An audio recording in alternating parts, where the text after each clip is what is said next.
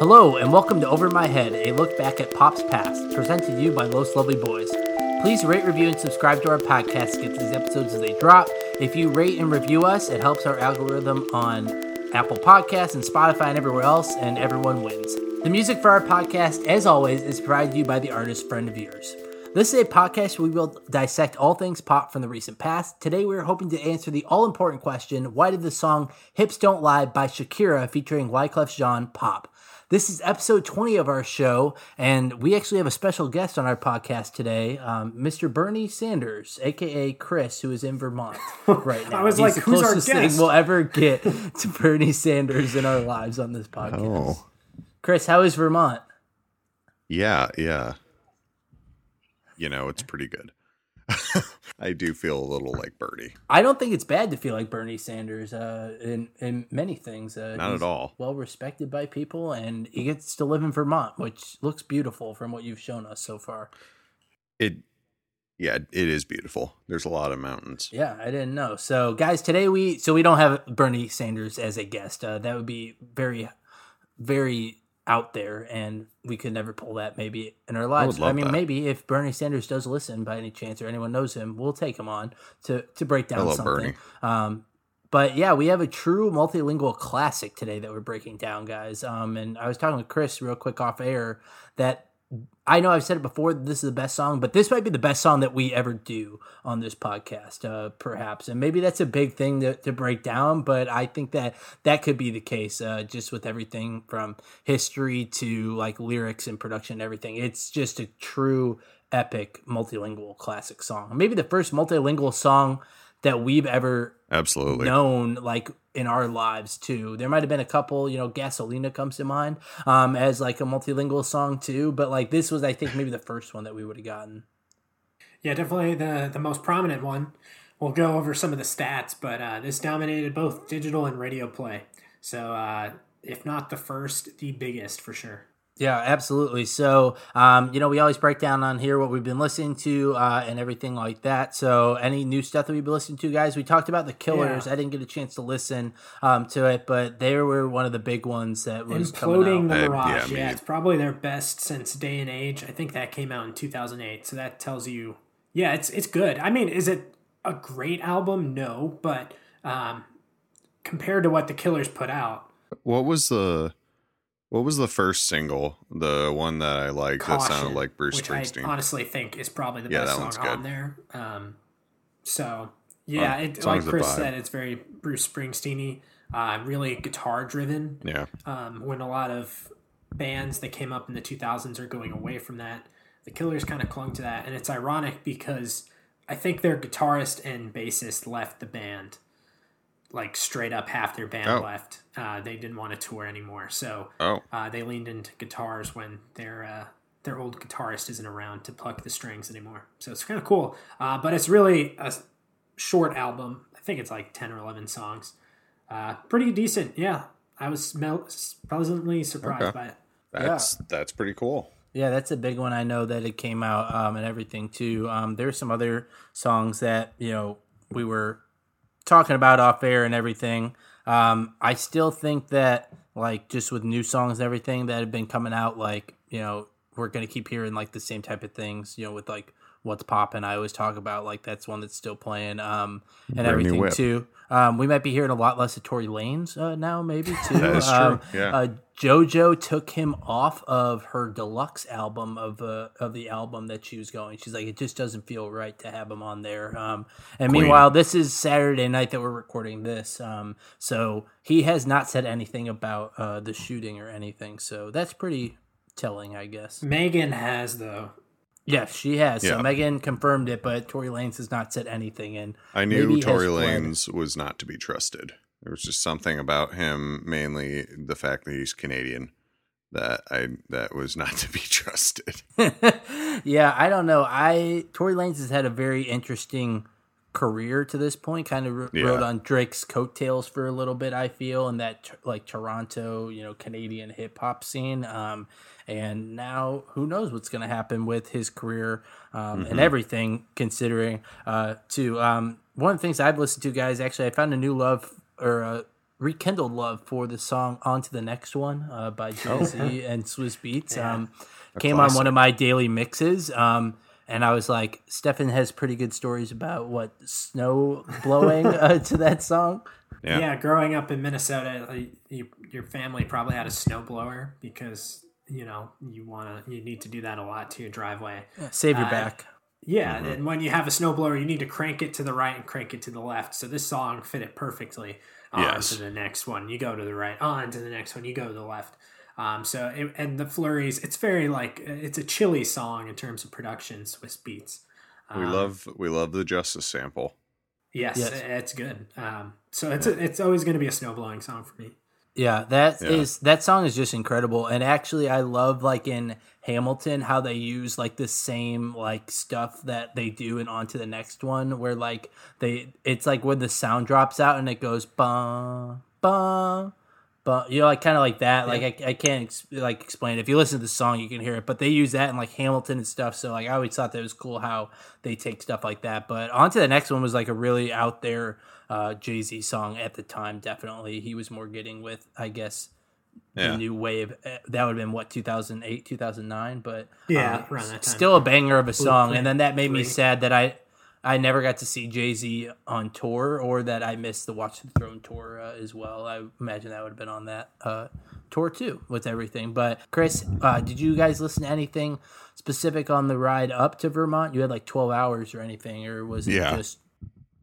Yeah, we listened to, my parents are much bigger podcast people, so there were... Oh, so you listened to our podcast then, right? Yeah, we did listen to the Viva La Vida episode. Oh, nice. Yeah. I was actually kidding, but that's nice. That's awesome.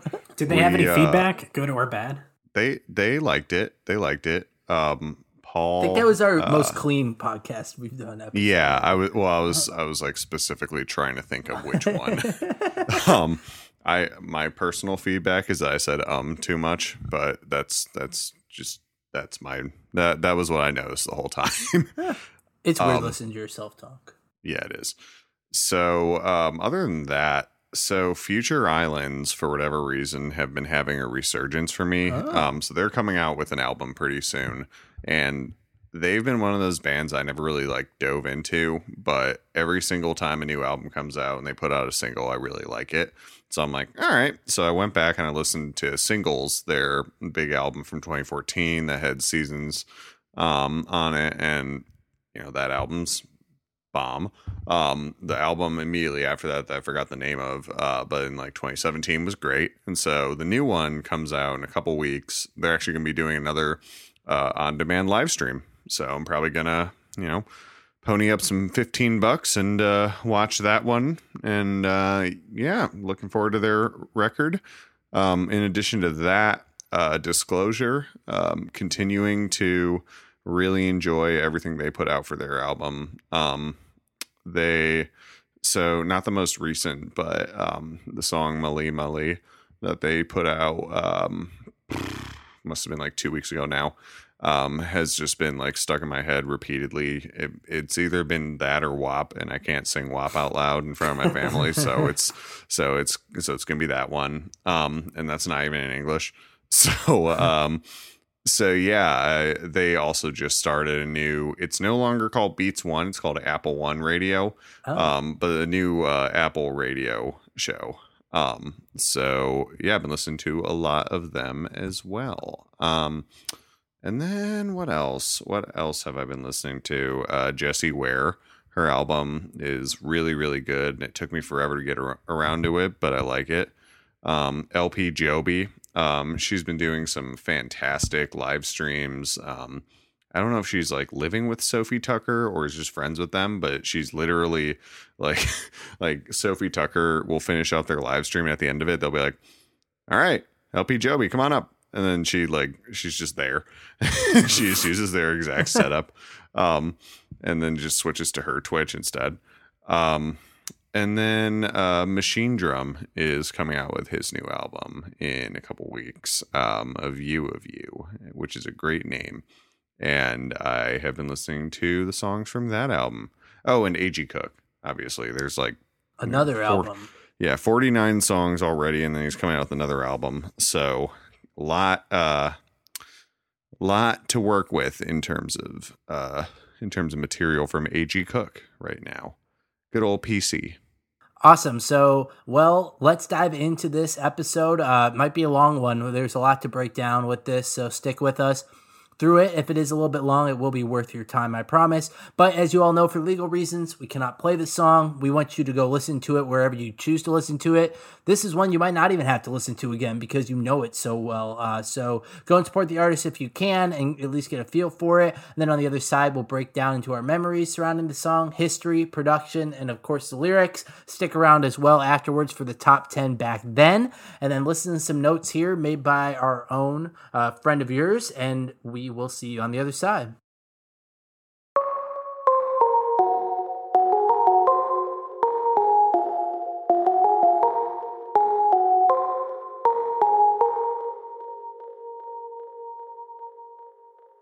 Now that we are back, let's break down some of our memories with the song. Chris, I'm going to throw it to you first, actually.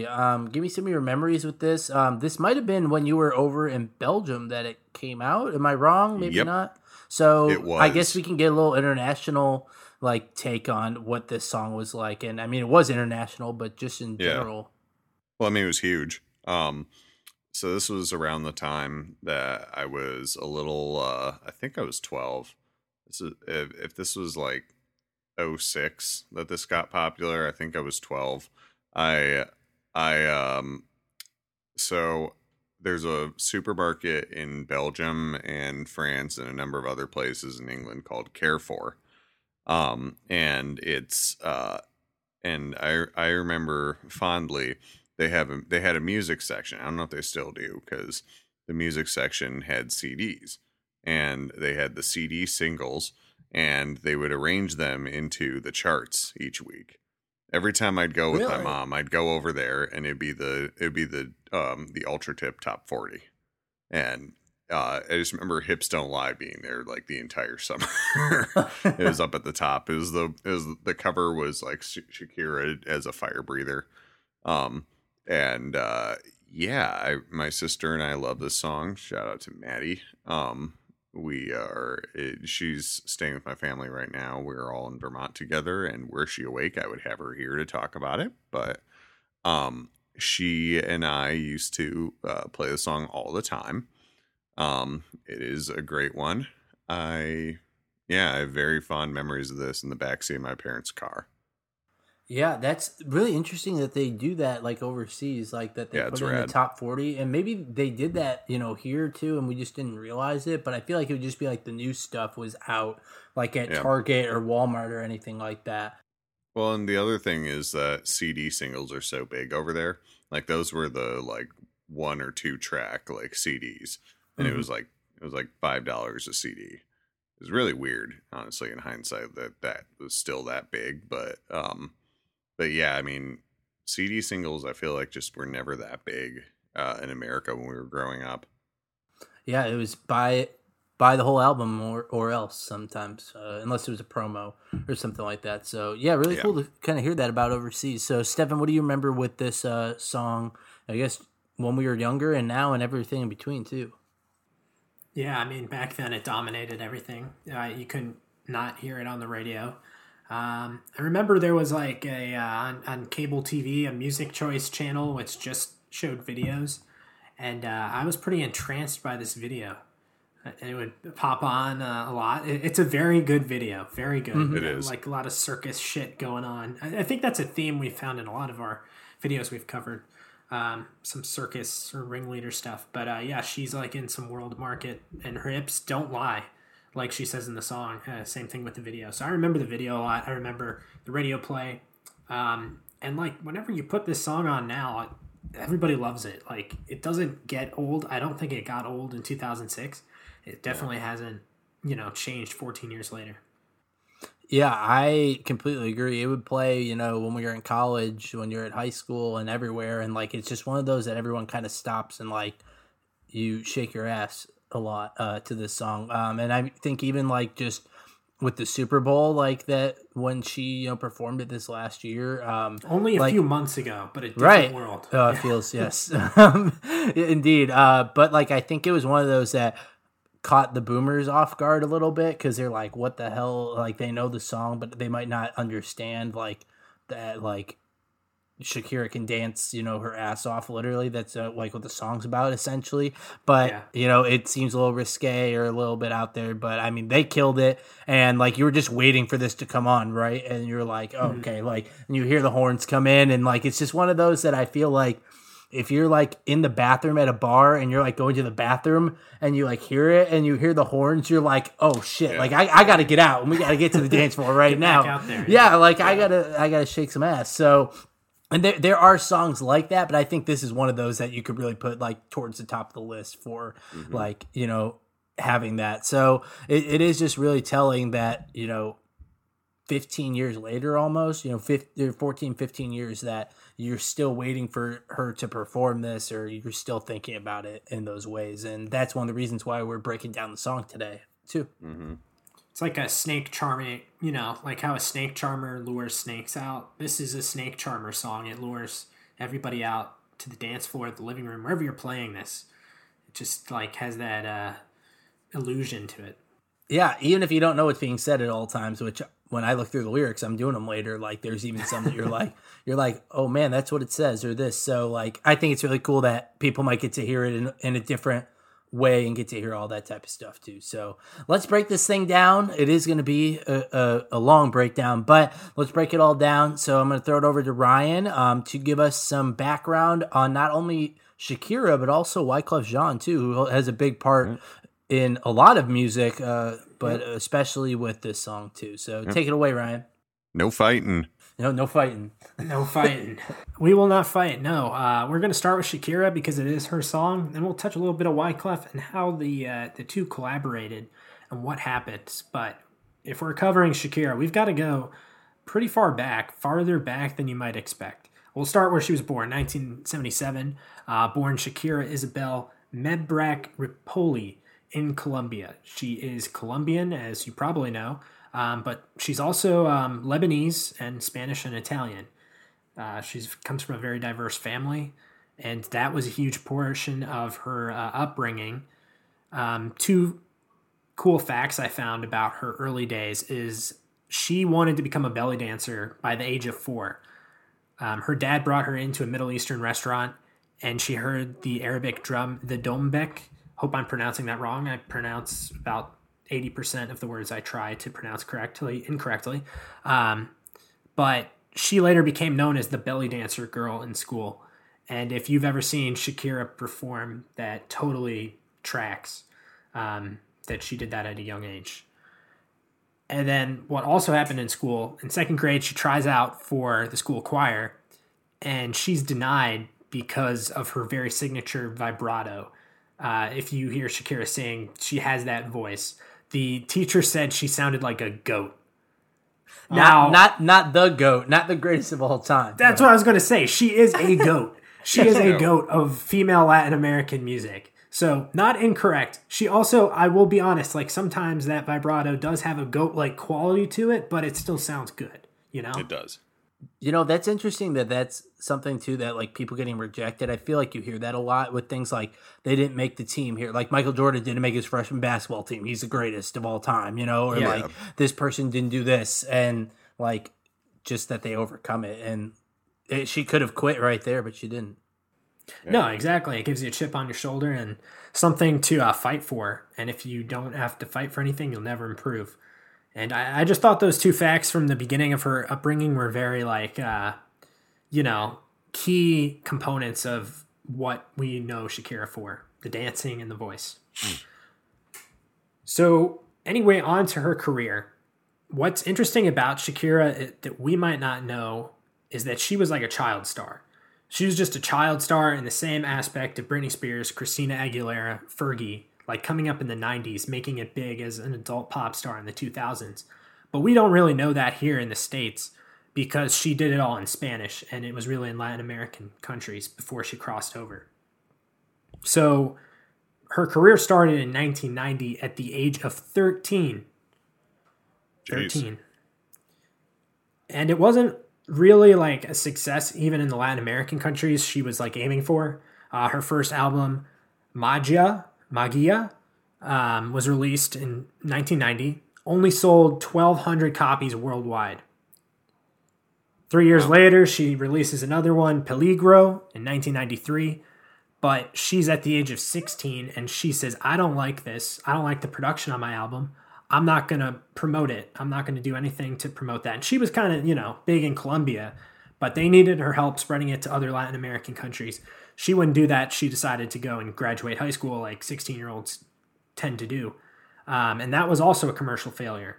So she signed a record deal at the time with Sony for three records, and she struck out on the first one with Magia and Peligro. The second one, she struck out.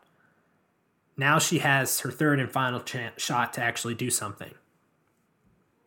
So it's in 1995. It's been 5 years, and we're at Pies Descalzo. And this was released in 95 in Latin American countries, 96 in the US, mainly Spanish, but she mixed in some English and Portuguese. And this one finally hit. It had 6 singles. They dominated the US Latin chart, so she was popular here, but again, it's all Spanish. Little, mixing in English and Portuguese, but nothing like the Shakira we know in the 2000s. Biggest singles include Estoy Aquí at number 2 on that chart, and Donde Estás Corazón at number 5. My high school Spanish, that translates to Where is your heart? Very good. That's good. Thank you. Yeah, I don't know how to speak in past or future tense, but I can speak in present tense pretty well. So she's a breakout star in Colombia, now a star across Latin America. She has 3 albums down. Takes the third one to really stick. And she's just now crossing into the Latin American niche inside the US. Still not on the Hot 100 whatsoever, but in the Latin American chart, sure, she's crossed over. So in 1998, Donde Están Los Ladrones is her 4th album. And one big thing I want to call out here is she sold 7 million copies worldwide. If you remember that first album, Magia, she sold 1,200 copies. So that's almost 7 million more than she sold her first album. It's the best-selling Spanish albums in the U.S. all time. She receives a Grammy nomination in 1999 for Best Latin Rock Alternative Album. And now she's finally got that critical acclaim in the U.S. for all her Spanish language work. She decides, hey, I'm going to try to do an English crossover album to dominate the Hot 100 chart that had eluded her to this point. So in order to do that, she kind of has to learn English, which she did not know at this point.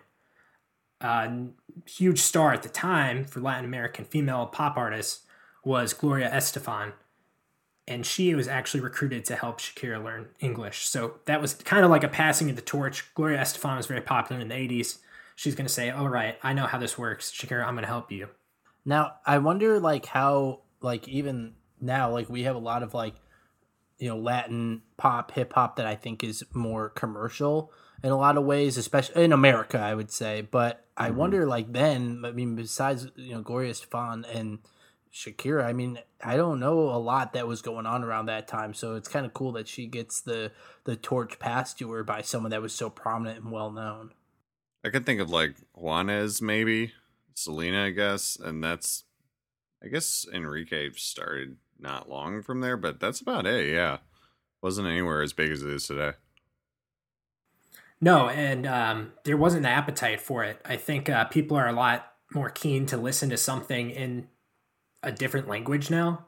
Back then, she could be on the Latin chart, but she's never going to be on the Hot 100 with a Spanish language only song. That's why she had to do this crossover. That's why Gloria Estefan, decided to help her. Now maybe she could just do a Spanish song and it could crack the top 10. Saw that a few years ago. Mm-hmm. So we get 2000, her 5th album, Laundry Service. This is the English crossover hit. And this is probably the first single you recognize from here. It's Wherever, Whenever. That was the lead single. Beautiful song. In Spanish, it is Suerte, but we know it in the U.S. as Wherever, Whenever. It was her first top 10 hit, so her first lead single as an English artist was a knockout of the park. It lands at number 6 in 2001. She has 6 more singles released from that album, and it ends up being the best-selling album worldwide in 2002.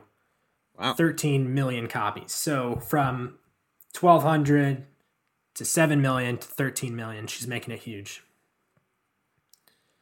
However, she had commercial success. The critics were kind of a bit more harsh about this crossover.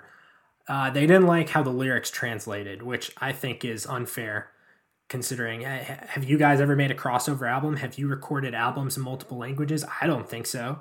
They said that the magic was lost in translation, according to one Rolling Stone reviewer. But looking back, like, come on, who are you?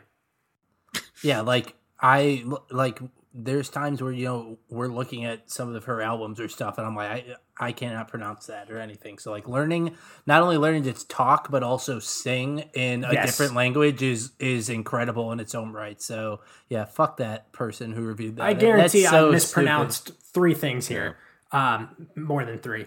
And she learned English in a year and recorded an album right after that. So, massive album, no less.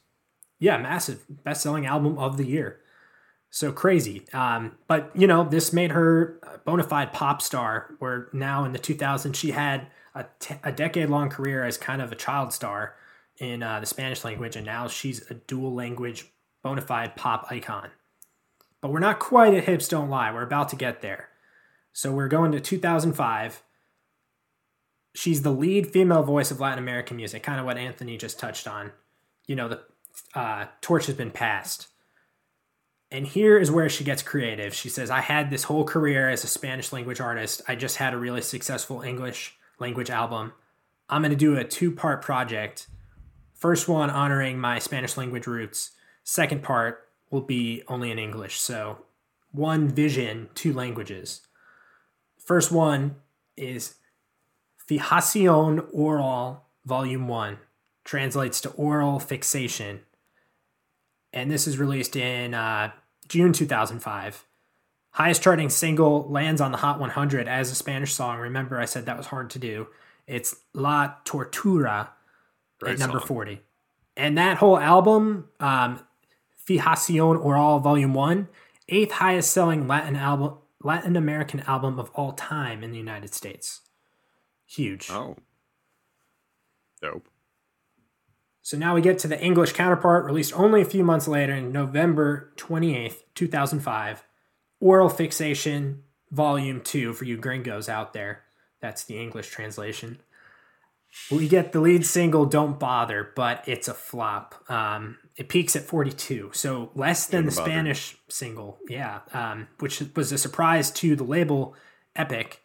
They don't know what to do, so they're like, we need to do something here to increase the sales of this English album, because we thought that was going to be the better selling version of this 2-part album. So they decide to recruit a guy named Wyclef Jean to remake a song that he had in his pocket. And this is where it really gets interesting. I'm going to pivot a little bit to Wyclef Jean, why he had this song Dance Like This in his pocket. I'm going to implore you to now look at the show notes and go to Dance Like This and give it a quick listen. It's basically Hips Don't Lie without Shakira, which is the best part, but Wyclef Jean is the same. The production's very similar. It's missing a reggaeton beat, but it has a different female artist on it. Just give it a listen and then come back to this and we'll explain how Wyclef Jean had this amazing song in his pocket. All right, so now we'll go into how Wyclef Jean had basically the backbone for Hips Don't Lie. Quick, because he was the featured artist, background on Wyclef. He's 50 years old. He's Haitian. He immigrated to the U.S. at the age of 9. We know him as part of the group The Fugees in the 90s. Not only was he in that, but you had Pras Michel and, of course, Miss Lauryn Hill. And this band was active from 1988 to 1997. Their 2 albums were recorded in the 90s. Hit songs such as Killing Me Softly and Ready or Not, you know it. They only had 2 albums. They disbanded in 1997. All 3 of them launched solo careers. Lauryn Hill has a huge solo album, The Miseducation of Lauryn Hill, right off the bat. Does absolutely nothing afterward. That's a whole thing. For another episode, maybe. That's another episode. It really is. Kind of a shame because she's really talented. I saw her live. Yeah. Was she Yeah, good? she was at Lou Fest. At Lou Fest. Yeah, she was awesome. Yeah, we saw. I was there for that. Yeah, She was doing just the album, right? Like we front to went back? separately, but met up, Chris. And Yeah. yeah. She killed it. Yeah, I mean, she's immensely talented. Really created that solo album was amazing. We'd love her to do some extra work here, but that is not the case. On the other side, Wyclef begins producing for other artists.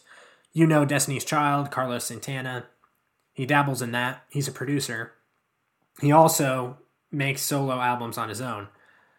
First one in 1997, The Carnival. Roots and Haitian upbringing, more of a world sound.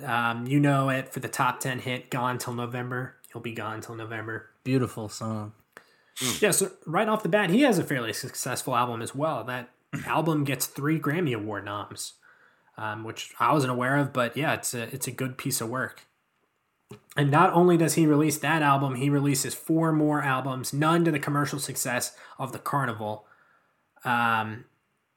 But, you know, between 2000 and 2004, that's 1 per year, according to my math, if you have 4 albums in 4 years. So I mentioned he had a song, Dance Like This. And it actually came from the Fugees were planning a reunion in 2004. It was brief but fleeting. They did a few performances with Dave Chappelle. It did not work out because Lauryn Hill decided to drop out. They did record a version of a song called Lips Don't Lie. That's not hips, but lips. Also true. Weird. Very weird. Hips and lips don't lie. True, but weird.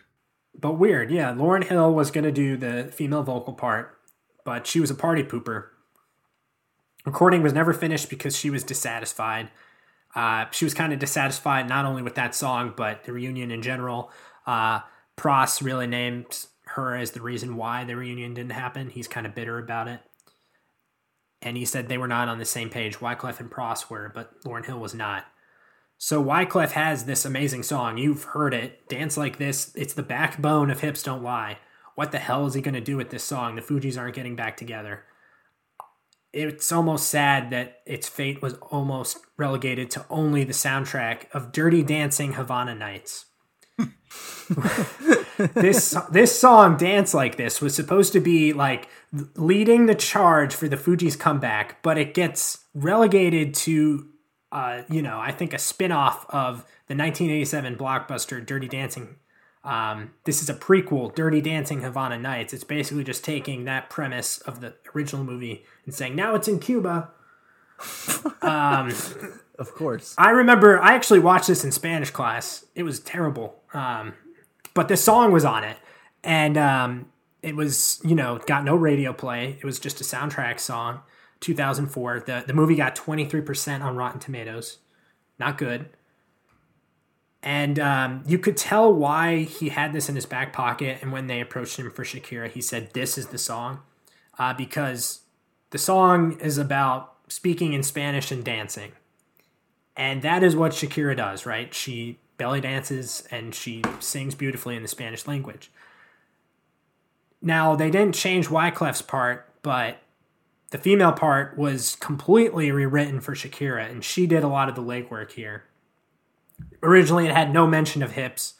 A lot of that Baila la Calle part that comes in later in the song, that was in the chorus of Dance Like This. Wow. But she kind of put her own spin on it. She said, I want a reggaeton beat. I'm going to rewrite the lyrics. So she put that Shakira stamp on it, and it already had a great backbone, like I said. Wyclef's chorus was basically untouched, but it's not Hips Don't Lie without Shakira's lyrics and her vocals. And that is how we get the hit single Hips Don't Lie. Not only did they take this Dance Like This song, but they blended another sample, Amores Como El Nuestro, and that's how you get that trumpet in there. So that's also a key piece, and Chris can touch on that in a bit, but kind of taking a square puzzle piece and trying to shove it into a triangle hole, they made it work. That's like one of the biggest like Cinderella stories, I think, for a song. Like that song really should have been dead from what like it was, and like you said, you watched it in middle school, or high school Spanish class. Like that's like a song that was probably meant to die, and then it gets resurrected and turn into, like I said, maybe the best song we've broken down and like a true classic. Yeah, I think if it was like released as a Fugees comeback single, it would have been huge. I don't know if it would have been as huge. It would have been big. But I mean, it was dead in the water. It was like on a soundtrack for a movie. I honestly think the movie might have been released straight to DVD. I could be incorrect there. But it was not a high grossing movie. It was, I don't know if the soundtrack was like a high selling soundtrack at all. It could have been just left in the water, but it's a zombie song. It had 2 previous lives, and then the third one it took off. So how did the song actually do? You are probably assuming it did really well. You'd be correct. It's officially released as a single on February 28th, 2006. Reaches number 1 in June 16th, 2006. Had 31 weeks on the chart. Chris talked about how this song was big in Belgium. It was number 1 in over 50 other countries, which is insane. And it reached such great heights because it fired on all cylinders of the sales cycle. On the digital landscape, it was one of the fastest selling singles to that point in history. It had nearly 4 million sales in 2006 alone, 2 million ringtone sales for that year too. That would have been a great ringtone to have. Mm-hmm. Imagine that. Yeah, no fighting. I kind of want that now. It's my ringtone. You still could. Yeah, I think you can still get ringtones. I don't know. Do you think they're free? They should be. No. I know a guy. We can get it. I mean, there's ways. You'll have to look up those ways on your own. We're not at legal mercy to do that. It also, on the radio side, kind of broke some records. Wait, I'll back up. Sony now claims it also has over 13 million downloads worldwide since 2006. So I mentioned 4 million in 2006. Since then, over 13 million. Wow. If that's correct, that makes it one of the top singles of all time in terms of sales. Now, remember, that's Sony's internal numbers, and that's their own claim. But yeah. I think that's accurate. Makes sense. Yeah, if it's number 1 in 50 countries, that's a lot of the world that can buy this song. It also broke the record for the most played pop songs in a single week in American radio history, according to our friend Nielsen Broadcasting. The amount of times was just under 10,000, 9,637 times in 1 week. You think that they probably play it like the radio stations like once an hour, right? Around? Usually when the song's big, they play it about once an hour. Yeah, I would once an hour every day for a week. It's 24 times 7, and now you get every radio station in the country doing it. That's a lot of times. That's a lot of math that I'm not going to do right now, but it checks out. She was the first artist in history to earn number 1 on the top 40 mainstream chart and the Latin chart in the same week. So she broke records digitally. She broke records on the radio. She broke records on the Billboard chart. In addition to that, I mentioned the music video. It has over 825 million views as of 2020. And it kind of spurred this weird viral thing on Yahoo and invited people to send in their own versions of the video and the dance, which was before, really social media was a thing. Just imagine submitting your thing to Yahoo and then checking every week to see if your video made it. That's basically what it was. And this went on for weeks. It was kind of credited with one of the first fan to artist interactions in the digital landscape. In the land of TikTok, that happens instantaneously now. You don't have to check it every week. So wow, that's a lot to go through in terms of performance and commercial sales. In terms of actual awards, Rock Nation claims it is one of the best-selling singles of the 21st century. Sony also claims it, so I'm going to say if 2 different labels are claiming it's probably true. NPR ranked it as one of the best songs by women in the 21st century, number 65 on that list. Billboard has it as number 93 on the greatest pop songs of all time in a 2017 list. But one thing I'm really upset about, guys, is this song was not awarded any Grammy nominations in 2007. It got nothing. She performed at the Grammys, but No nominations. It probably had to do with when her album came out, right, Chris? Because if it comes out later in the cycle or like right after they take the noms, then like sometimes they get shafted, right? That is true. Although I'm not sure if that's what happened here. This is, well, no, because this is November '05. So it would have been eligible in 2006. Well, was that the 2007 Grammys though? I checked both. I think it would have been. She performed at the 2007 Grammys, but she wasn't nominated for any of them. The That's main stupid. nominees, I think we covered it in a different episode, but it was the Dixie Chicks. They like kind of ran the board with Record of the Year and Album of the Year. Oh, geez. Hips Don't Lie should have at least gotten nominated. Shame. It gets Grammys. all those commercial awards, but nothing from the Grammy committee. Yeah. We've made our voices known on that, though. Mm-hmm. So you have this song. It's huge. It's number one. Global hit. Probably one of the best-selling songs of all time. Where do they go from here? We have Shakira and Wyclef. It's probably the peak of their career, right? 2 years later, Shakira signs a $300 million contract with Live Nation for 10 years, which is huge for an artist. That's like an athlete-like contract. And that's just for touring, so amazing. Aside from that, she would release She-Wolf in 2009, both the album and the song, which was amazing. The song reached number 11 that year. And Wyclef Jean would actually collaborate with her again on that album on a song called Spy. It was an album track. But we remember that album for She-Wolf, rightfully so. You guys remember that video? Oh, yeah. Mm-hmm. Yeah. Oh, yeah. Classic video. Shakira has 3 more albums come out after that, 2010, 2014, and 2017. The albums are really not huge commercial success, but you probably know the singles. We have the Waka Waka song for the FIFA World Cup. Can't Remember to Forget You, the collaboration with Rihanna. I know Chris really loves that song. Good and one. Rightfully Very so. good one. Shakira was also the voice judge from 2013 to 14, which a lot of people, we cover have been the voice judge. CeeLo, Christina Aguilera. Seems like it's a rite of passage. Kelly Clarkson now. So yeah, she stayed pretty busy. She just did that Super Bowl appearance with J-Lo. But apart from all the music, all the guest appearances, one thing that I think she should be recognized is for her philanthropy. She's been really generous. Coming up in Colombia, she had a view into orphanages and, poor children, and that really stuck near to her heart. So one thing she really focused on was UNICEF. And then she named her own charity, the Barefoot Foundation, which is basically the translation of her 4th album. Spanish to English translation is Barefoot Children, because she was inspired by these kids in orphanages. And that's been doing a lot of work for, her hometown in Colombia.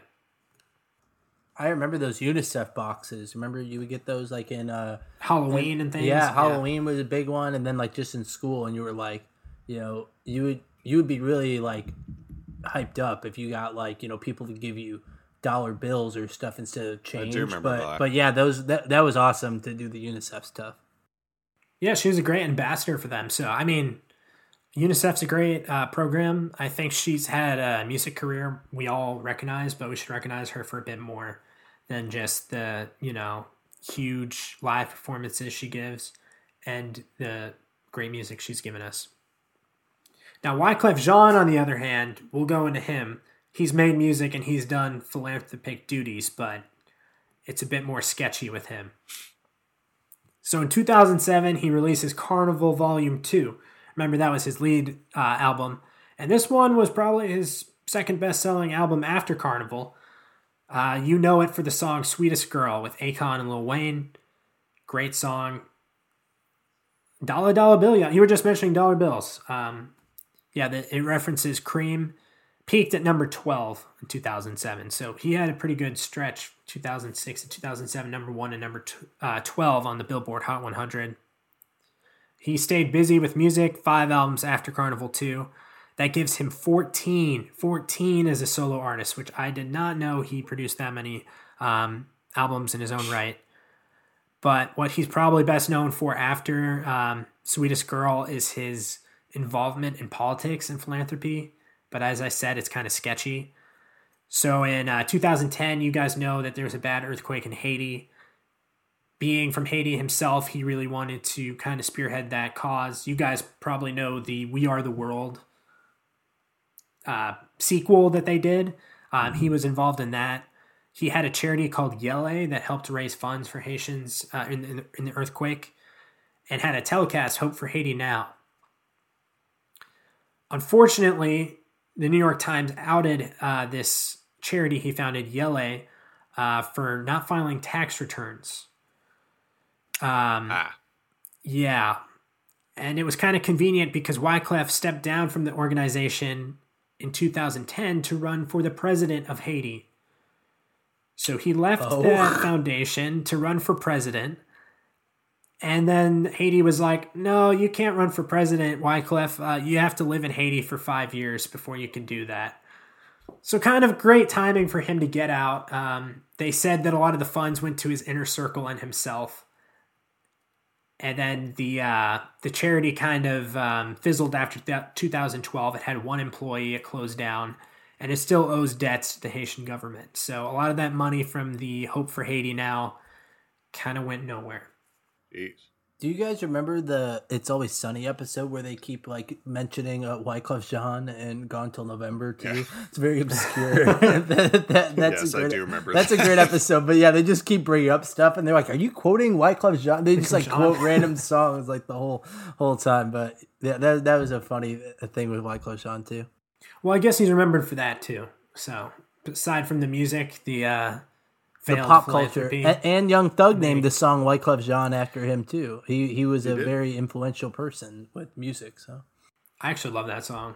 It's a great good song, and the Kanye West song too. So I just ran through all that. Basically, how Shakira became a pop icon, how she found a zombie song that Wyclef Jean had in his pocket that was destined to be a soundtrack of a shitty movie. And then what they did afterward, they both had some success. Shakira more than Wyclef, deservedly. But 16 years later, this song still has a place in pop culture. It's undeniable. We saw the performance at the Super Bowl just a few months ago that shows you that multiple generations recognize Shakira if she's on that stage with Jennifer Lopez. And then, recently, I'm seeing these TikTok memes. It's basically taking the flute from the melody of Hips Don't Lie, and then some kids pretending they're in the medieval times, like saying furthermore in an essay rather than because. And then it shows them dancing to the flutes, playing Hips Don't Lie. So, Gen Z is all over it. If they're making TikToks of it, they love it. So another life for Hips Don't Lie. Yeah, it's had many. A dance like this, a Fuji song, now it's a TikTok meme. That's all you can hope for when creating a hit single. But one question I want to pose to you two. I'm thinking of male-female collaborations in the 2000s. And there's a lot of good ones. We've got Crazy in Love, Promiscuous. Where does this stand? Is it the best? Or is it below those two? I narrowed it down to those three. And if you guys have another one, feel free to shoot it by me. But I think this is the best. If I think of Crazy in Love and Promiscuous, I'd probably go Hips Don't Lie, Promiscuous, Crazy in Love. Yeah, that sounds about right to me, honestly. I can't think of any others. I feel like Crazy in Love got a lot more love, actually, and stuff, just because it was one of those that wasn't really heard. We talked about that in the top 10 back then episode, because that was number one at that time. But I would throw Sweet Escape up there too. That's a good one. Yeah. Actually, Dilemma also should be up there. Yeah, one that we talked about maybe doing too. But I think that from a global standpoint, you could not say that Hips Don't Lie isn't the biggest, but there are some up there too, I would say. Yeah, like Chris said, even that too. I was even thinking the first song that we did, I know it's, not huge, but Live Your Life was huge like that. There's stuff like that too, but I think from a global standpoint, this would take the cake easily. Yeah. It's good. Yeah, 50 countries, number one in all of them. Yeah. I think it's up there for sure. Well, there you have it. I think that says a lot about this song if we can rank it along with all those other ones and say it might be the best. 16 years later, it's still a certified bop. Yes, it is. And thank you, Ryan, for taking the time to do that. He told us today, ladies and gentlemen, that took him 2 hours to do. So we really appreciate Brian looking up all this every single week because it takes a long time. So thank you for doing that. And for That's how the sausage is made. Yes, it is. Takes time around these parts to do stuff. So, Chris, you're all the way in Vermont, but we're talking more about reggaeton and all this different type of stuff too. So, give us a breakdown of the production surrounding this song. Yeah, so there's definitely quite a bit to talk about with Hips Don't Lie, but probably the biggest and most important context is going to be that Wyclef Jean connection, and for that matter, the Wyclef Jean sample that it's effectively built around. Really more of a remix than a sample.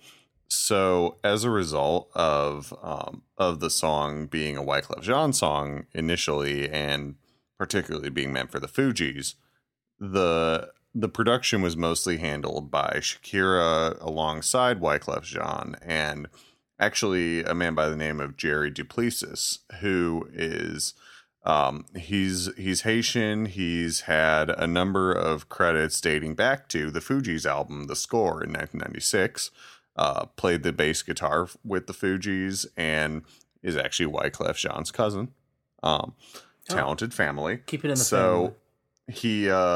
So he's been around for some time. He would actually be on. He has a really good discography. He was playing bass on Maria Maria. He would go on to work with a number of artists and produce songs including Never Forget You by Lupe Fiasco, Someone to Love Me by Mary J. Blige, Do You by Miguel, great song.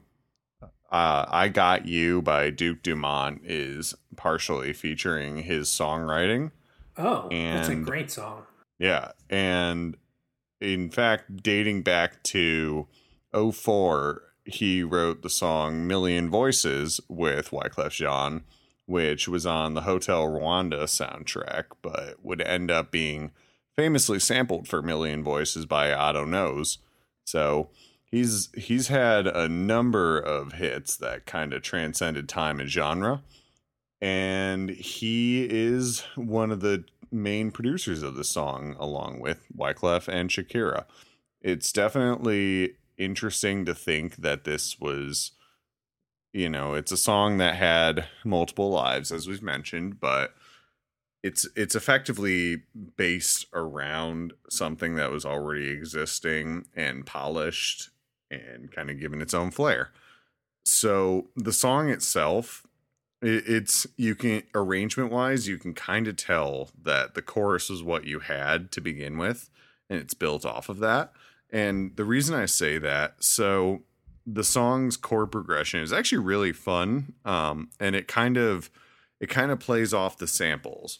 So 2 samples, the trumpet that is going throughout the intro and a lot of the song is from, let me see if I still have this up. It's from Amores Como el Nuestro by Omar Alfano and performed by Jerry Rivera.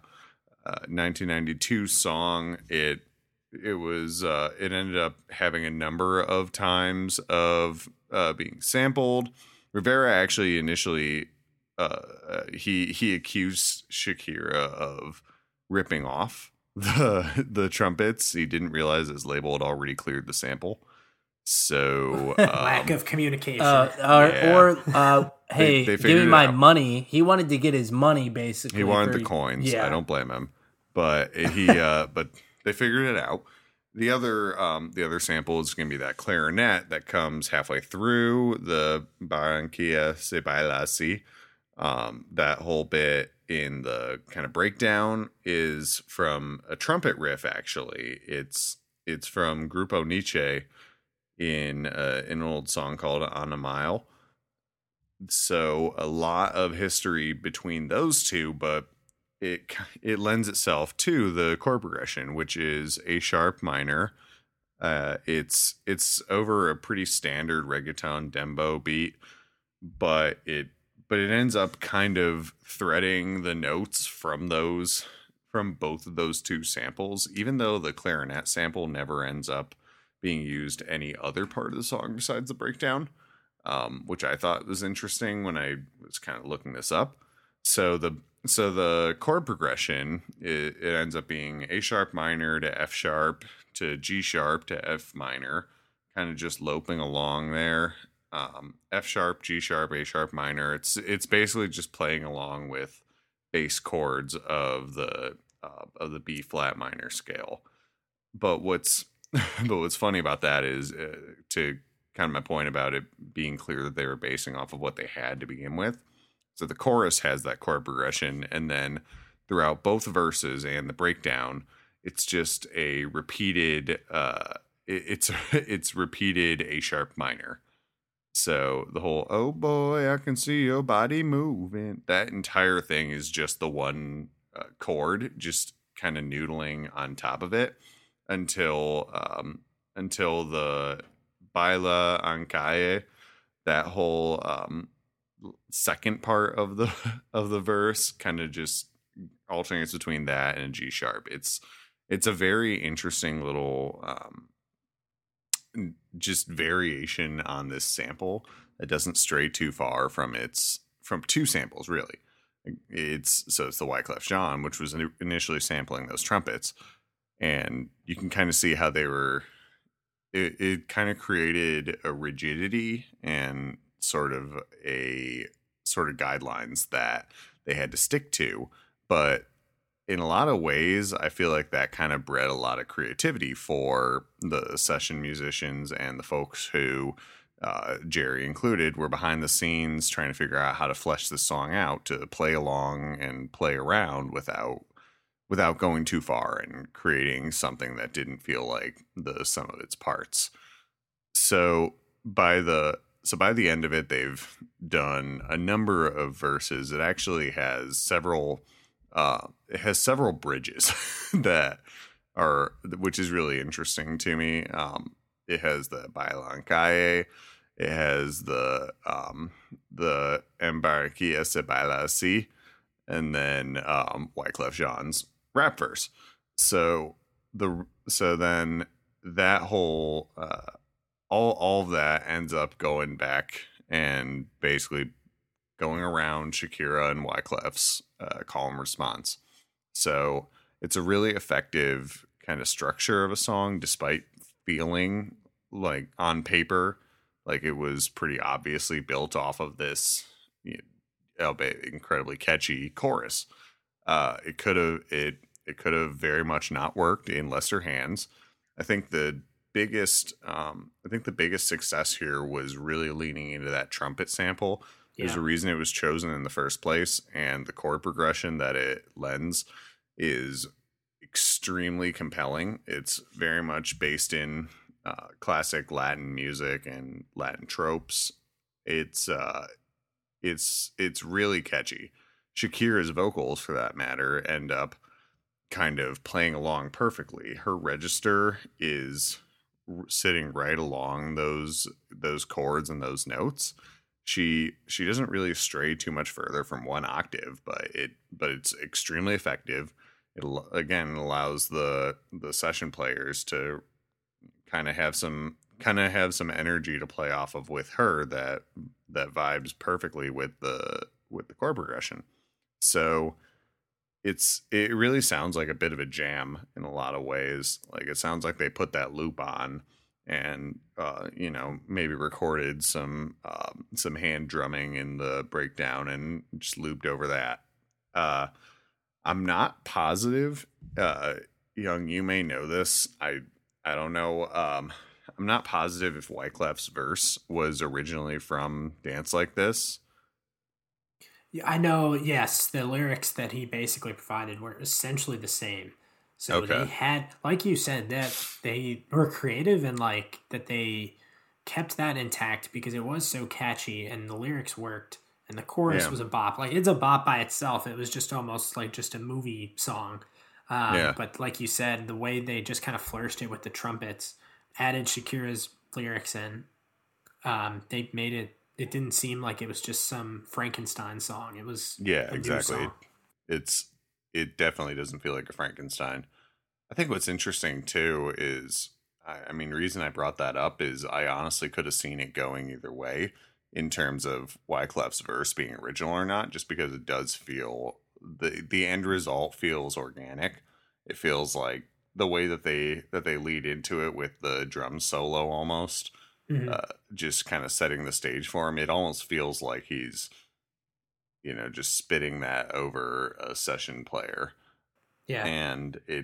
And I think the way that they produce that is really clever. I think it lends to kind of the originality of the record. I would say that this is probably one of those songs that it for sure on paper seems like a weird one to end up as a single, but kind of just shows the power of energy, really. I mean, I think a lot of it actually reminds me quite a bit with what they would end up doing almost 15 years later on Despacito. A lot of parts that seem kind of weird, like a tempo slowdown just before the chorus, and the chord progression kind of loping along. It's almost kind of classic in reggaeton at this point to take things that don't necessarily make that much sense from more Americanized pop music context, and really just lean into it for that energy. The same goes with the dembow rhythm. So that's the root, the dembow rhythm of the what we now know as the reggaeton drum beat. We all know it. We can hear it in our heads right now. It's the exact same one that's in most massive reggaeton songs to this day, and it's based off of it goes back years and years to Afrobeat, and is an extremely simple but extremely effective rhythm. It flows perfectly with music like this because it lends itself to simple but really effective fills, like in this one where they go and break into kind of an eighth note, like boom boom boom boom boom dum boom boom dum boom dum. Like they really kind of nailed it in terms of using a very simple but very versatile drum beat to kind of tie all of this together. Again, I not 100% positive, but from what I listened very briefly to Dance Like This. I don't believe that rhythm part, no. Yeah, I read that Shakira wanted that part in there. That's why she kind of had that co-production credit. Yeah, makes sense. Yeah, I mean, yeah, that was not in there. Other than that, the song sounds like a split copy, but without that reggaeton beat driving it, it's not the same. I think it, like I said, kind of speaks to the power of that genre to really lean into these jam band almost tropes and patterns that you very much feel like you're in the room with these people, and it lends itself to a party atmosphere. It lends itself to kind of a performance aspect too. The whole thing feels very organic and very passionate, which is ironic because, again, like, it's something that they kind of put together in a studio as a hit single idea. But I think that almost is, more power to them for pulling it off as well as they did. So yeah, what any thoughts that y'all have on the production besides that? You mentioned a part about having multiple bridges, and I am not a dancer, but I'm assuming that is the song was Dance Like This was purposed for a movie that was about dancing and then given to Shakira, who is a dancer in addition to being a singer. And I'm wondering if like having multiple bridges in there kind of just contributes to that dancing atmosphere. It's a part where you can freestyle. You know, that's a good point, actually. You know, I have think more space to express yourself. Where I in think the you're chorus, right. you stick to a specific dance.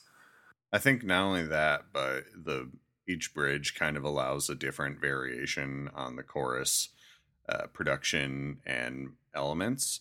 Especially, I can remember at the beginning of Shakira's, they kind of break into a cool little almost triplet, like oh yeah, and that you and just that want to ends ruffle up, your feathers at that point. yeah, that ends up really lending itself to kind of freestyle dance, like you said.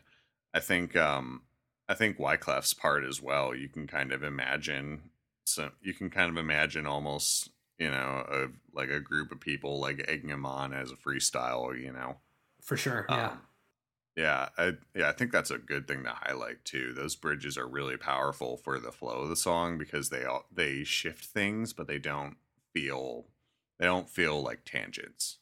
Yeah, I think I'm gonna get into it in a second too, but I think like it is disjointed but together at the same time because there are like really crazy things that happened all over the song that aren't like a true pop song. Like we talk about how they're very much like thought out and like it's the same thing every time, and then there's a bridge that's a little bit different, but like even within the chorus and like verses there's different things that are going on that aren't in the same places, and I think that's what makes it cool too to listen to it. Like you said, like in the Wyclef Jean part where it's like he goes and like there's just like, you know, a triplet like you said, or like the drums that go like duh, duh, duh, duh, and you're like, whoa, what was that? And like it like just kind of like puts you on a ride that you don't want to get off.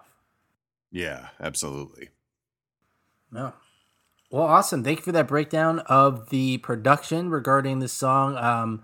Yeah, there was a lot going on, and it makes sense that you kind of have one thing that's laid the base, but then you got to add something on top of it with Shakira coming in to make it different. And I think that kind of leads into the lyrics perfectly. So the first thing I wanted to say with the lyrics in general is that you can't tell that it was two different songs if you didn't know it wasn't, but once you like learn that it was a song that was, you know, once a song and then made to support Shakira, you can kind of hear it within the lyrics even and everything like that too. So, you know, each verse and not the chorus, but like each verse and bridge sounds different. And I think that you can kind of get that when you know that it was something else, but it doesn't ruin the song by any means. I think that actually might make it better with the end product in general too. But I'll start right from the beginning. So you get the, you know, horn sample in the beginning that come in, and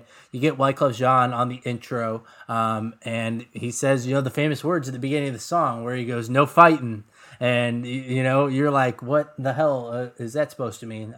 But, you know, he says, you know, ladies up in here tonight, no fighting. But then he says right after that, you can kind of hear that he says, "We got the refugees up in here," which is actually a play off of the Fugees, you know, the refugees too. So he still gives a shout out, even though there might have been bad blood with them or anything, or maybe not bad blood, but they might have broke up on whether it was Lauryn Hill's terms or everyone, you know, like that too. But you get that, and it kind of is like a shout out because he said, "I wouldn't be here without you guys," but also we made this song that maybe he knew was going to strike gold. I mean, like he had Shakira, who was up and rising and was selling albums like crazy. So maybe he knew that he had to throw it back to who he was with too. But then he comes in and you get the pre-chorus with Wyclef Jean and Shakira. I mean, everyone knows it, but I think it is really cool that it is like a kind of call and response in a way. But also it's this way of Wyclef Jean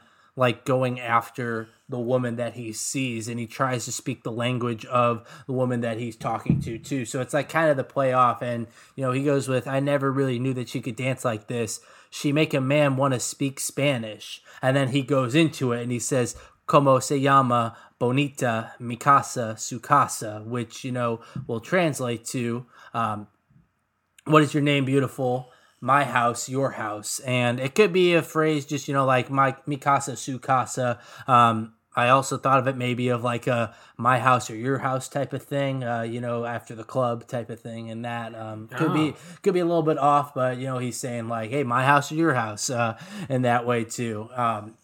But then Shakira comes in, and when you talked about her teacher Stefan like saying that she has this vibrato and like sounds like a goat. I don't think it sounds like a goat that harsh, but this is like really breaks down like her vibrato big thing when she goes, "Oh baby, when you talk like that, you make a woman go mad. So be wise and keep on reading the signs of my body."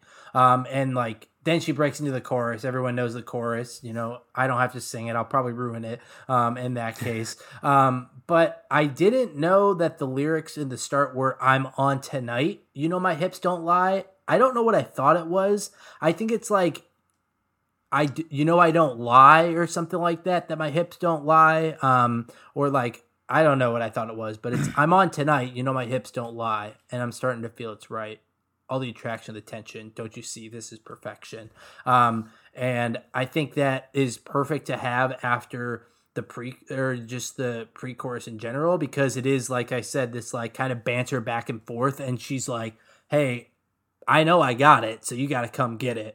And then they break down into the Wyclef Jean first verse, which sounds very different from his third verse, and I'll get into that in a second too. So he kind of breaks it down into more of like singing, which I think if you know Wyclef Jean, you've listened to him, I think of Wyclef Jean more of singing than rapping or hip hop influences that he would have.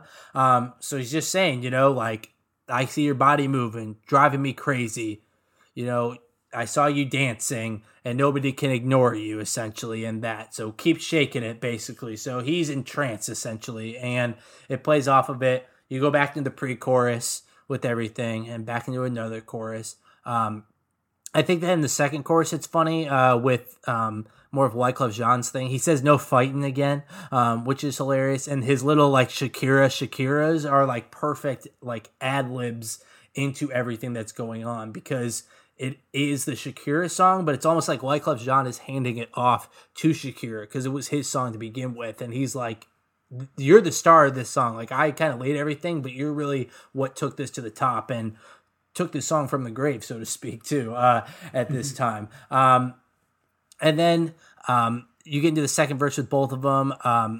And we talked about this a little bit with Chris, but like when you hit these like triplets that are going on and everything. And she just says, I see your body moving, half animal, half man. I think that's kind of cool. She has a song called She-Wolf later. That would be like half woman, half man, essentially. So kind of a little cool call there. You seem to have a plan. My will and self-restraint have come to a fail now. See, I'm doing what I can, but I can't, so you know. It's a bit hard to explain. Uno, dos, tres, cuatro. And then you hit the first bridge of many, but they do go right into just, Spanish speaking. And so it's the Baila en la calle de noche. And they just say, say in the night, in the day, in the night, in the day. So it basically will do dance in the street during the night, dance in the street during the day. And it actually was just that reference to a popular song in the Dominican Republic too. But that's kind of the first just bridge, and that sounds so different from everything that's happened in the rest of the song.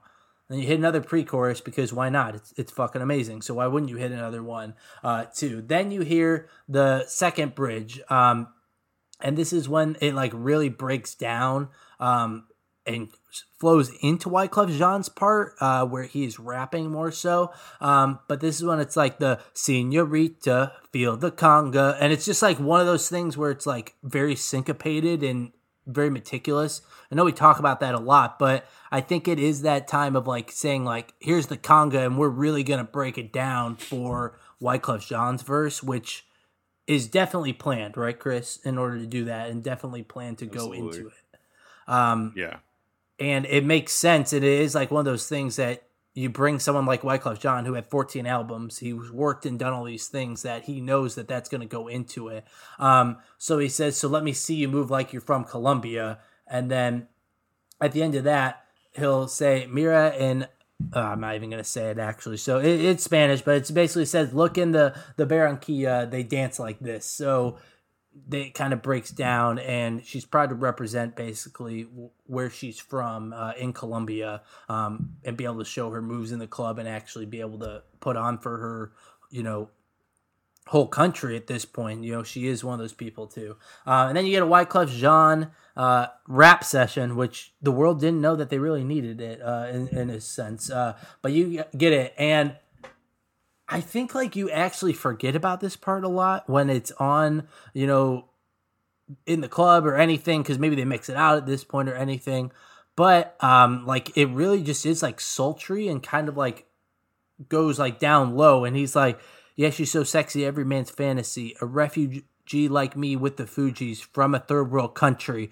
That's talking about him. He brings refugee Fuji again. He's from Haiti, right? And then he has a great line that says, I go back like when Pac carried crates for Humpty Dumpty. We leave the whole club jazzy. I looked up this line. There was a dance called the Humpty Dumpty dance. Do you guys remember the Humpty Dumpty dance? I've heard of the Humpty dance. Is that the same yes, thing? Yes, excuse me, it's the Humpty dance. Do the Humpty Hump? Yes. So the Humpty dance was actually very big in the 90s. It was sung by Digital Underground, and a young Tupac is in the background of that song. So when he says, go back like when Pac carried crates for Humpty Humpty. Oh, so his upbringing with that. Yeah. Yes. And he says, leave the whole club jazzy. Why the CIA want to watch us? It's the Colombians and Haitians. I ain't guilty. It's a musical transaction. So basically he's saying that the CIA is suspicious of him for whatever reason, just because of his ethnicity, essentially, and who he's hanging around with. But he does do a play on words with the word transaction, as in money.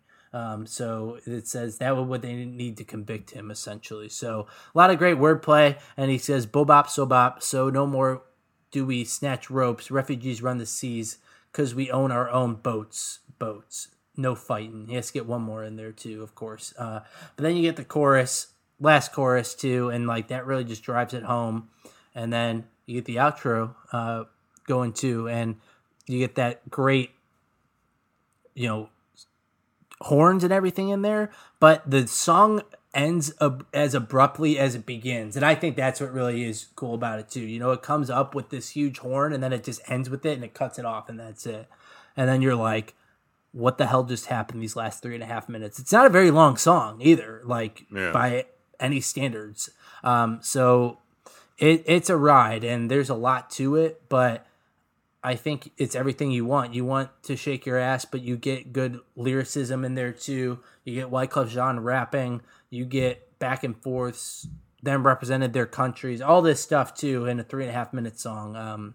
So anything you guys want to bring in with lyrics or anything like that? No, I think you about covered it.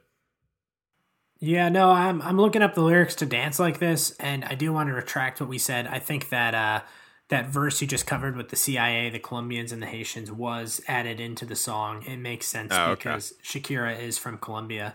That was not in the Dance Like This, the OG version, but I think he added that part. Other than that, all his choruses are exactly the same.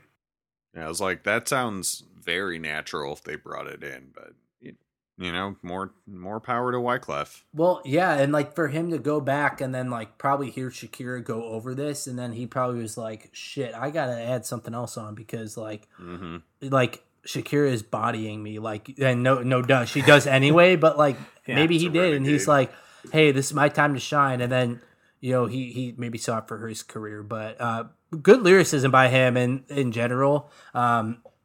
Sometimes I feel like, you can get stuff that's corny, but I think that he does a good job at holding his own and adding towards it too. The ad-lib game was really strong here. The ad-lib game is great. Specifically, no fighting. That's top notch. I mean, maybe it was something he said, and it was just funny that he had to keep saying it over and over again, and it's the first thing you hear pretty much in the song besides those horns. Lyrics-wise, that's what you heard first, so... All right, well, that is another breakdown of a song that we all know and love.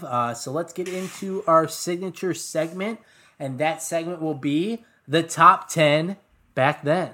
The top 10 back then. The top 10 back then is brought to you by Chris. So, Chris, give us the week that this peaked. It was only number one for 2 weeks, actually. That surprised me when I was looking up stuff. A shame. But give us the week, and then any honorable mentions you want to give us and anything. Let's dive into it. Yeah. So we're at June 17th, 2006. We've covered a pretty similar period here. Not in recent-ish times. Over My Head is still pretty high on this chart, so call back to our namesake. We've also got another number of songs that we all know and love, but just for a couple of important debuts this week, we have two that I think are three. Life is a Highway by Rascal Flatts debuts this week. I didn't notice that until just now. Oh my God. 59. Hot Shot debut. I guess this is when Cars happen. I don't know. Yes, that's Stefan hates Cars. We don't need to discuss Cars anymore. We have opinions on Cars. So another thing is Kick Push by Lupe Fiasco at 79 this week. Nice. That's a great album. That one didn't chart too high either, totally. I remember I mentioned that to do a song, one on that, and we're like, that didn't chart high, but it's one of those cult songs that if you know you Lupe would have Fiasco, thought it. you know it. You would have thought it charted higher, or at least I would have. And then at number 90, Shoulder Lean by Young Dro and T.I. debuts this week. Debuted this week. Interesting. Okay. That would rise, right? It went top 10. Go check out our other episode to hear where it was. Yes. So we've got a good top 10 to start with. Number 10 is Temperature by Sean Paul on the latter end of its time. It did peak at number 1 previously. I believe this is his last week in the top 10, actually. It's coming down from number 7. We've talked briefly about Temperature. I love it. It's definitely a favorite pop song of mine in many, many ways. Another leave the bathroom at the bar to go shake your ass on the floor. Yes, absolutely. As soon as you hear those intro synths. Yes. The clapping. Yeah. So that's at number 10, and Unfaithful by Rihanna is at number 9. A great song, up 3 spots this week to break into the top 10 for the first time. I want to say it didn't get too much further than that. SOS was the big hit from this album, but Unfaithful did have its moment in the sun. And I've always liked that song. I think it's really I think it's really, really versatile, especially for that period of Rihanna's discography. I mean, for sure. One could argue that she, that was a bigger risk than one might have expected from a pretty early in their career artist at that time, but obviously she pulled it off because she's Rihanna, and that's all I have to say about that. Beautiful ballad. Yeah, really mature sounding, especially for this was her second album. Yeah, so she's like 17. Maybe. Yeah, really, really mature lyrical content, and her vocal performance is really good. Great range in this song too. Oh yeah, absolutely. Yeah, the chorus, she like jumps up an octave. So good. So another song I love, Me and You by Cassie, is on its way down as well. We've been this week at number 8 to do this song, as we should. Yeah. And I will second that because the song has one of the best and most timeless beats of the decade. I'm gonna state that right now. I would say top 5 favorite beats or instrumentals. Heard it here first for me. Heard it here first. Write that down. The iconic song. Every time I hear this in any sort of dance context, I lose my shit. You should put in a DJ set you do, Chris. I will, absolutely. I need to figure out something to mix with buttons, and that might be a good one. We talked about that last time, and I keep trying to think about that. So number 7, we just mentioned it, but SOS by Rihanna is on its way down. It's I think it still has a couple weeks left in the top 10, but previously had hit number 1 earlier in the year. A great song as well. Very well done sample. Well, that's crazy because, okay, so we got 2 songs from Rihanna. She's from Barbados. We got a song from Sean Paul. Where's he from? Jamaica? Jamaica. Okay, that's in the Caribbean. And then Wyclef Jean is from Haiti, which is also in the Caribbean. So we have 4 top 10 songs that are in the Caribbean So far. So it's very so far. There might be more. It's it's a very it's a very worldwide top 10, I'd say. I love it. That's not a Pitbull preview. Pitbull is not in this top 10, but it would have been a great way to do that. 305. Let's just clear that up. But what we do have in this top 10 is a song that will always have a special place in my heart, as with any of the members of this very, very great band. I just recently had a reminiscing moment. Where'd You Go? Fort Minor featuring Holly Brook. Of course, Fort Minor is Mike Shinoda of Linkin Park. It's his side project, and it is definitely a product of its time. But I'm a big Linkin Park fan, and this is a very solid song. Definitely got a bit overplayed in its time, but I'll always support Mike. To that point, check out his Twitch streams. I stumbled on that recently, and he does production streams now, and he's just a really good, really like clearly kind dude. Like he responds to everybody in chat and like shows them what he's doing and whatnot. Obviously, he's still just stupidly talented. He produces all his own stuff, so quite the guy. Anyway, Fort Minor, Where'd You Go? What do y'all think about this one? I could see this being a TikTok song for some reason. Like a good one where you're like sad or like doing like a thing. Like, I don't know. I think that I'm sure it's been used. It hits right in the feels. It hit in the feels then, and it hits in the feels now. And I'm sure there's been a lot of YouTube like weird anime videos made to this. Oh yeah, absolutely. Is it the best Fort Minor song though, or is Remember the Name better? Oh, Remember the Name is up there. High Road is a close second. I can't name a fourth. That's the John Legend one. It looks like on his page like Petrified was one of the other big ones. Yeah. Fun fact about Where'd You Go that I didn't realize for years later. So the featured singer on this is Holly Brook. And you might think I've never heard anything else that she's done ever. No. Yeah. No, you have. That's Skylar Grey. Oh my God! She would have changed. Remember, I Need a Doctor. Oh yes, we remember the Skylar Grey era. Wait, so she was like heavily involved with Dr. Dre. How did she jump from like Fort Minor to Dr. Dre and Eminem?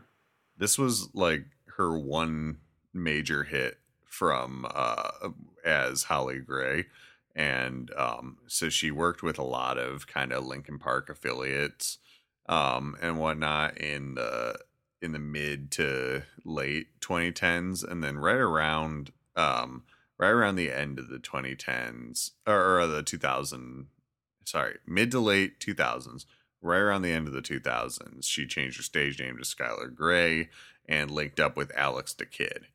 And so Alex the Kid he had a number of extremely boring hit songs that were a lot of Eminem songs, right? Yeah. Yeah, Airplanes, Love the Way You Lie. I Need a Doctor is so bad. Yeah. His production did not age well, but I'll admit I loved it at the time. He worked with Imagine Dragons too, Alex the Kid. That makes a lot of sense. Yeah, he did. Yeah, but so Skylar Grey, that obviously she's had a number of massive. Oh, he did Thunder too. Then, oh God, Alex the Kid. Yeah. Oh. Yeah, I am not a fan. He ruled the charts though. Love the Way You Lie, Airplanes, I Need a Doctor, Thunder. You know what I find really funny? I did not know, but just discovered this. So Where'd You Go is her first major hit. But just before that, she co-wrote and worked on an album called "Finally Out of PE" by a teenage Brie Larson. What? Wait, Brie Larson, Captain Marvel. Yeah, Brie Larson. Yeah. Wait, she was a musician? She was. And who worked with Skylar Grey? She was a teenager at the time, and it was literally just like about like teenage. The title was "Finally Got Out of PE," like physical education. Yeah, like PE. She named it after a gym teacher she disliked. Who greenlighted this? I actually I have like a weird memory of one of these songs. She said it was on a Nickelodeon CD that I had as a kid, and I never put two and two together. This has been a rabbit hole. What the fuck? She toured with Jesse McCartney. What the hell? She had her fame, maybe a little bit. You know, I don't really know how to process that, so we're just gonna have to move on. If you're out there listening to Brie Larson stuff, we'll put it in the show notes. Stefan, put it in the show notes. Finally Out of PE, released in 2005, 13 tracks. So, put it in the show notes. Listen to it. So first, I thought that Holly Brooks to Skylar Grey was going to be the biggest plot twist of that one, but no. But before we move on, just shout out to Mike Shinoda and Linkin Park, and rest in peace Chester Bennington. They're wonderful. Absolutely. So number 6 is Where'd You Go, which we could apparently go on a very long tangent if we wanted, but we are not going to. It's just dropped out of the top 5. Actually, it peaked at number 4 the week before, and just above it is another song that's just dropped from number 2 to number 5 after its stay at number 1. "Bad Day" by Daniel Powter. Mentioned before, definitely, but I'm sure this was part of the big fall. This was a period. this was a song. The ballad. I remember. I mean, we've all heard this song a million times, and I was big on American Idol at the time. Yeah, whenever they sent somebody home. Bad Day and Hips Don't Lie are two opposite songs. Yeah, they are. I feel like this song is also combined with "You're Beautiful" by James Blunt, who's kind of also another one-hit wonder, although he had a much better career than Daniel Powter, but same time period. I will vouch for James Blunt, but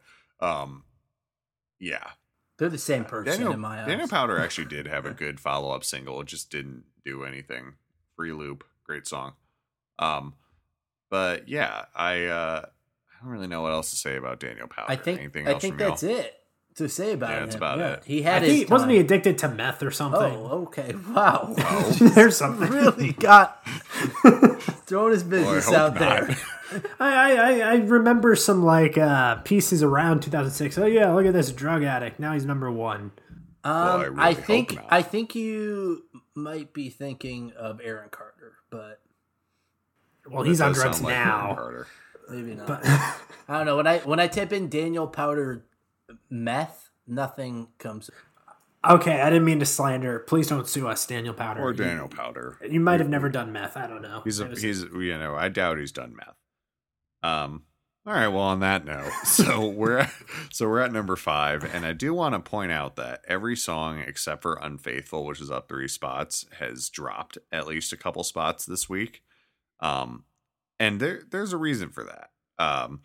The song above "Bad Day" just vaulted 20 spots from 24 to number 4, which doesn't happen all that often in 2006. It usually means that something blew up, and something blew up. It did. We're talking about one of the most classic club tracks of the 2000s. "It's Going Down" by Young Jock is up at number 4 this week.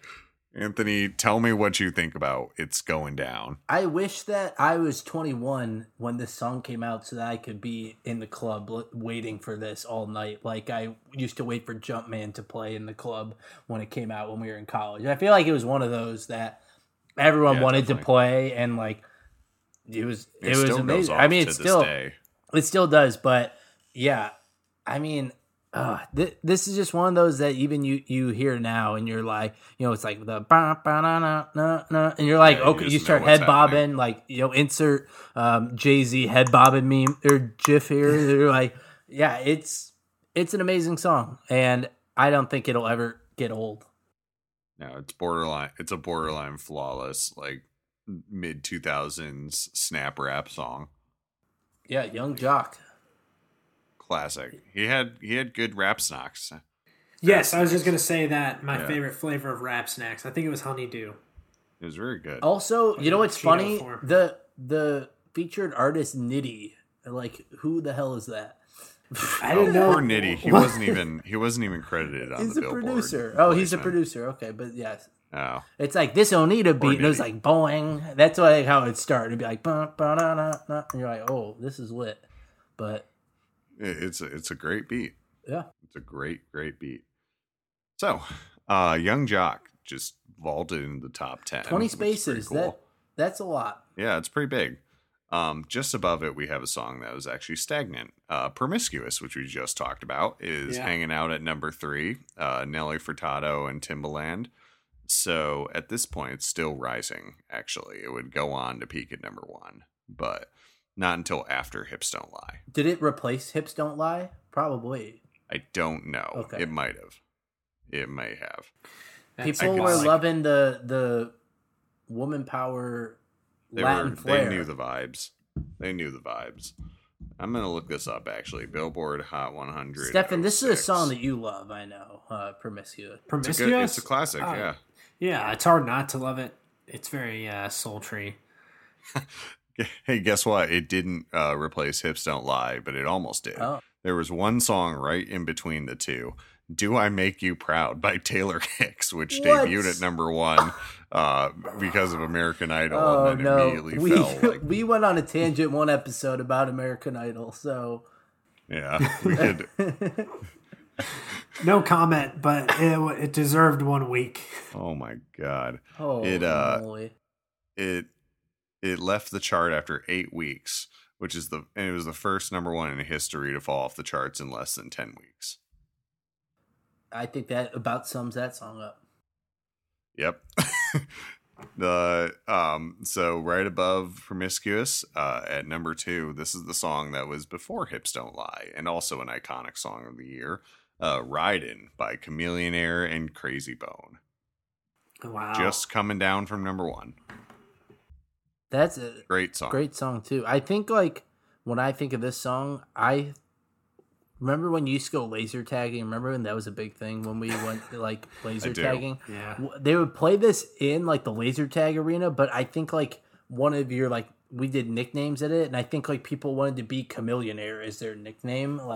For some reason, I remember going to a birthday party and people were like, "I want to be Chameleon Air." So we had Chameleon Air 1, Chameleon Air 2, Chameleon Air 3. There was 6 of us that had Chameleon Air as our name. I just remember the Crazy Bone verse was always very out there. Yeah, this is a very good song. He says Crazy Bone ain't trying to have no babies. That's one. Yeah, he's I'm going crazy like Crazy Bone ain't trying to have no babies. Is Crazy Bone still alive? I think so. Okay, I'm thinking of somebody else. I don't mean to claim he died. No, poor Crazy Bone. He's in Bone Thugs and Harmony. He's chilling. As they would say, Crazy Bone is very much alive. Yes. Okay, well, I just went to Crazy Bone's Wikipedia to see if he was alive. He is. And his personal life is 2 sentences. It says, Anthony Henderson, also known as Crazy Bone, comes from a 4th-generation family of Jehovah's Witnesses, and as such does not celebrate Christmas. He believes many rappers are unintentionally following the agenda of the Illuminati. Of course.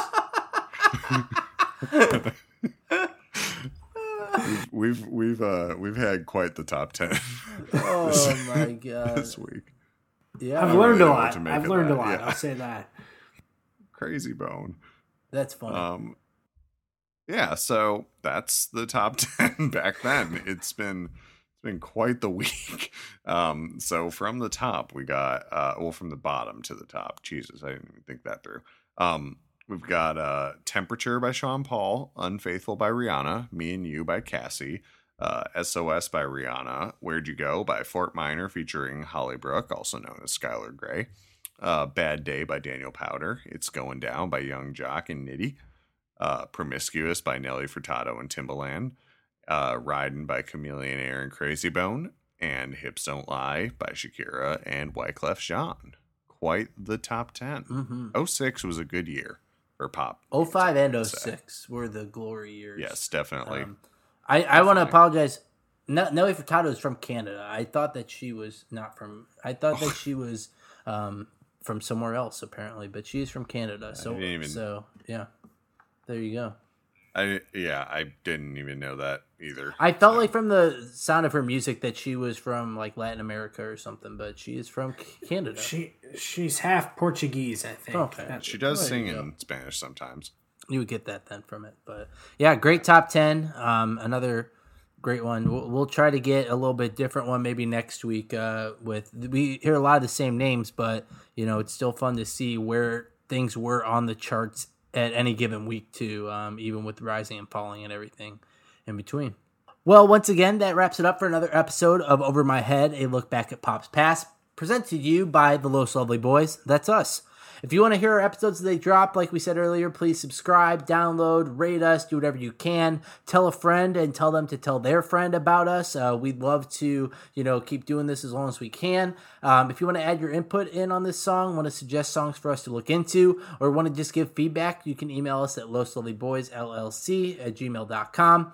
Also, go follow us on social media. We do polls. We post when we're dropping stuff, all that thing in between. And for my co-host Chris and Stefan, hope we weren't too far in over our heads on this one. We'll see you next time.